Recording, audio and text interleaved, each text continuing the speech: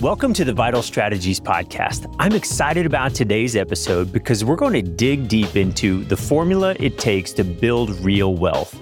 There's myths out there, what the internet gurus are telling you about how to build cash flow and a successful business, and they make it sound much easier than it is. There are many, many ways to build wealth. We're going to outline what we see as the ideal strategy for you to build wealth, pay less tax, and create the freedom to walk away from it all and still have the income that you desire to live the life that you want. We're going to dive into the details and discuss why each of these three pieces are critical to maximizing wealth building.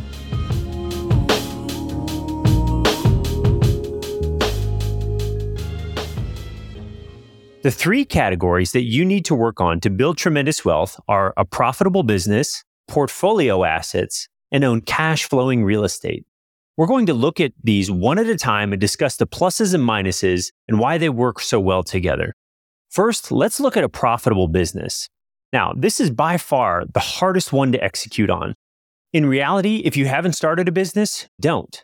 As someone that helps our clients manage risk, the best advice I can give you is stay away from starting a business. Statistically speaking, you're better off to go get a job. Most of the people that start a business end up back in a job. Whatever you do, don't think that starting a business is the easy way to make a living. Another thing that I hear people say is that they're going to buy a business and let a manager run it and collect the cash flow. I'm sure that's happened, but I'm not aware of any owners that were able to just write a check, have a manager put in place, and just create cash flow without ever having to step foot in the business. Owning a business is the hard way. Most people think when you have a business, you get all of the money and all of the free time. The reality is you're the last to get paid, and if something needs to get done that isn't getting done, it becomes your job to do it. I've also seen the mental, emotional, and physical toll, both personally and professionally, watching our clients struggle with the challenges of running successful businesses. According to the SBA, only 30% of businesses make it past 10 years. It generally takes a few years to become profitable, to the point that you can take home really any income at all.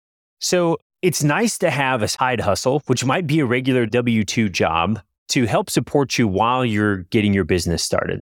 Another option is to have a spouse that works and you can live off the income that they're bringing in while you build your business. Now, the key part of that is just controlling your expenses. The thought that you can start a business and replace your income in short order is very hard to do. Be wary of the internet gurus that haven't actually done anything over a sustained period of time, telling you how to create tens of thousands of dollars of income. Just because they own a Lamborghini and have flown on a private jet doesn't mean they've actually made it. Also, network marketing schemes need caution. They're a product distribution system like Walmart. How many Walmart employees are millionaires? Just be cautious of anyone trying to sell you on the premise that you can grow your income to $10,000 a month in a few short months. Business is hard. Almost every day in business, you're going to have to do hard things. You need to make that part of your identity, doing the hard things. Building hard things into your life helps build grit. I recommend checking out Angela Duckworth's book called Grit for more information on the power of passion and perseverance. Doing hard things might be waking up before 5 a.m. to work out. For others, it might be weekly trips into the cold plunge, doing 75 hard, or committing to regular marriage counseling with your spouse. In the United States, there are 335 million people, and roughly 8.25% of the population owns a small business.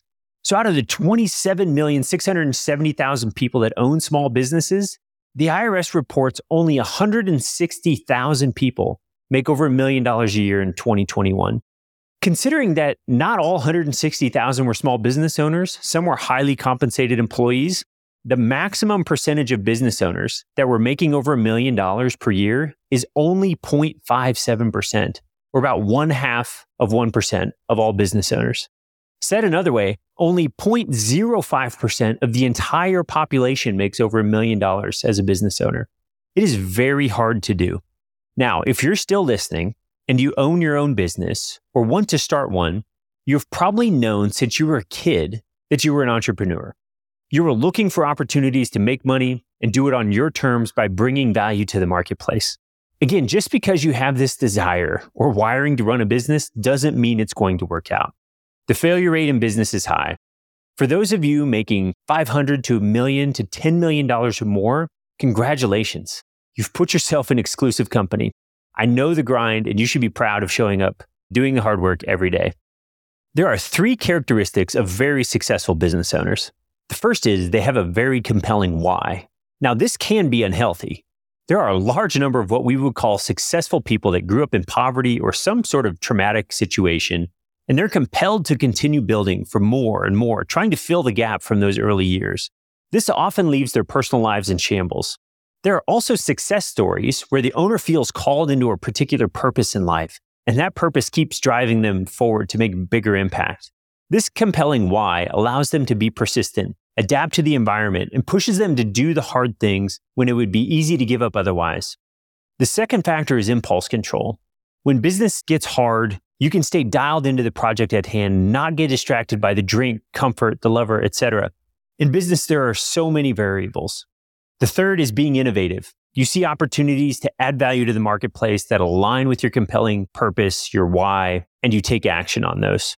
Now, as a business owner, you're constantly looking through the fog, hoping to take the right next step. The longer you're in business, the clearer the picture gets, but there's always a level of uncertainty. You'll find success in one area of your business. The knowledge and thinking that got you to that current level of success won't get you to the next level.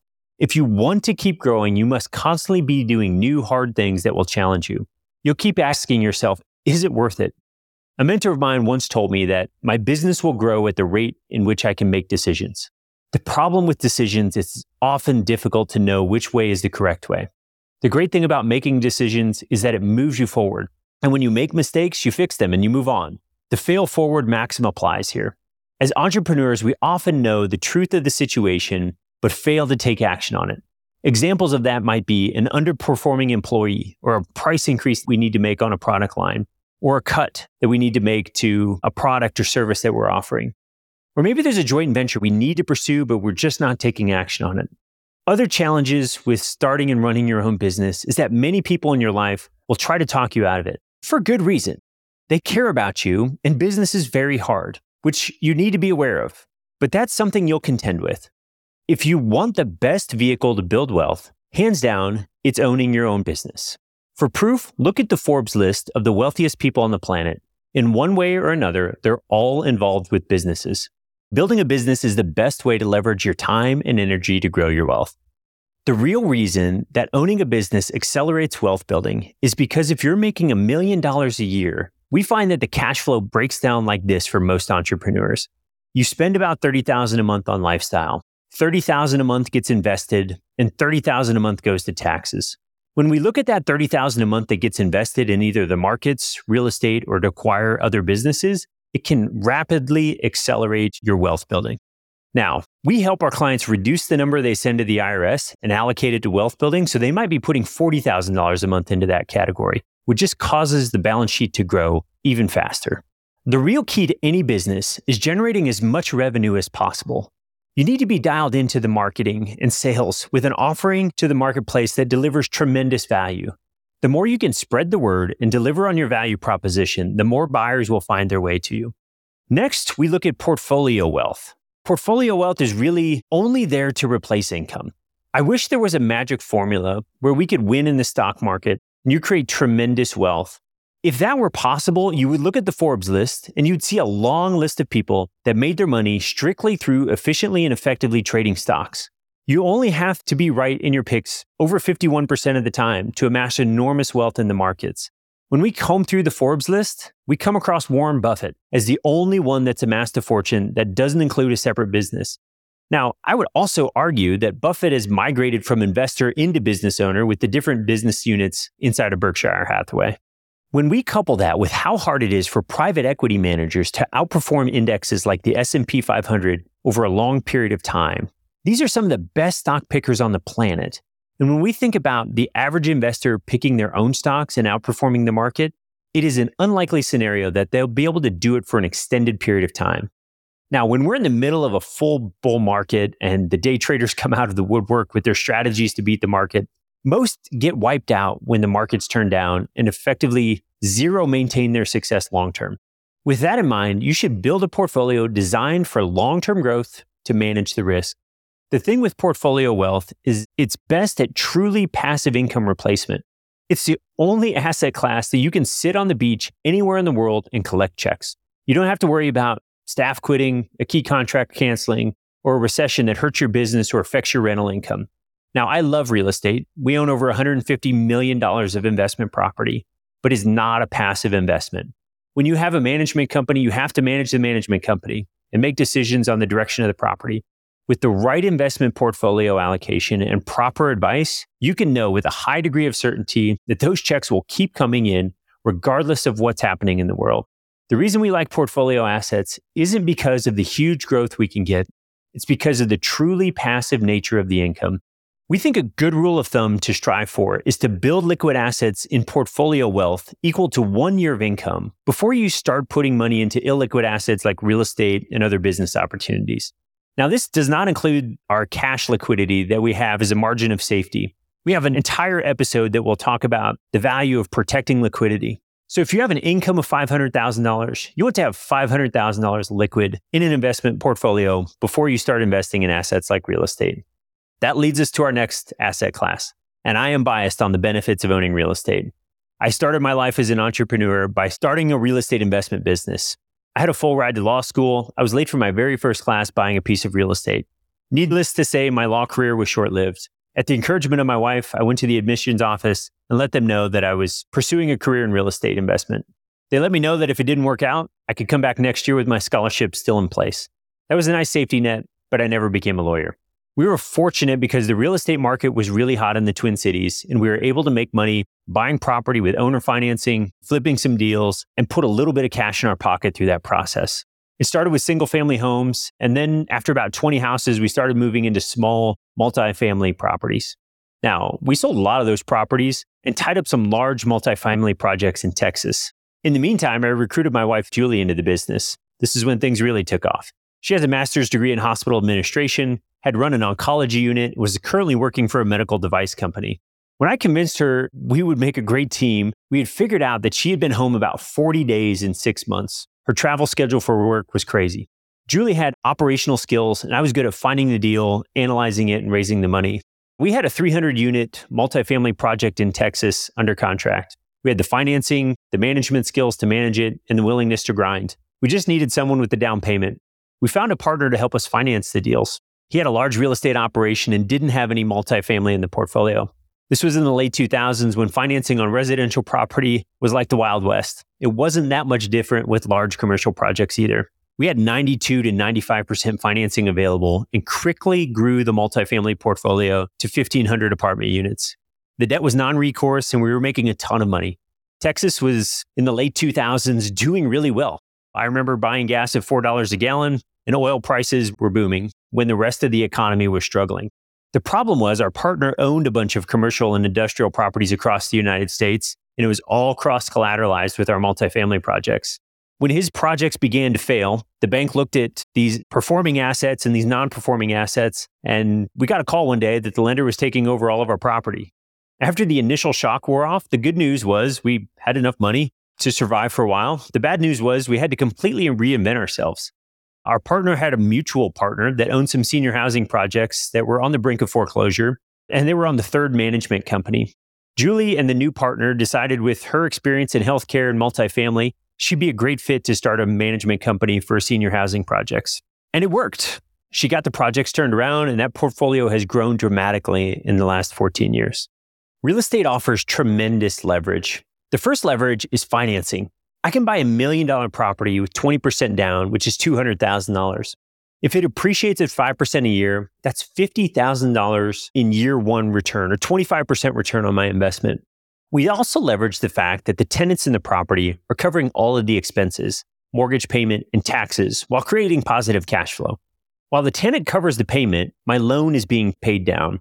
In the first year of a 20-year amortization on an $800,000 loan on the above property, with a 7% interest rate, I would get an additional $19,000 in equity.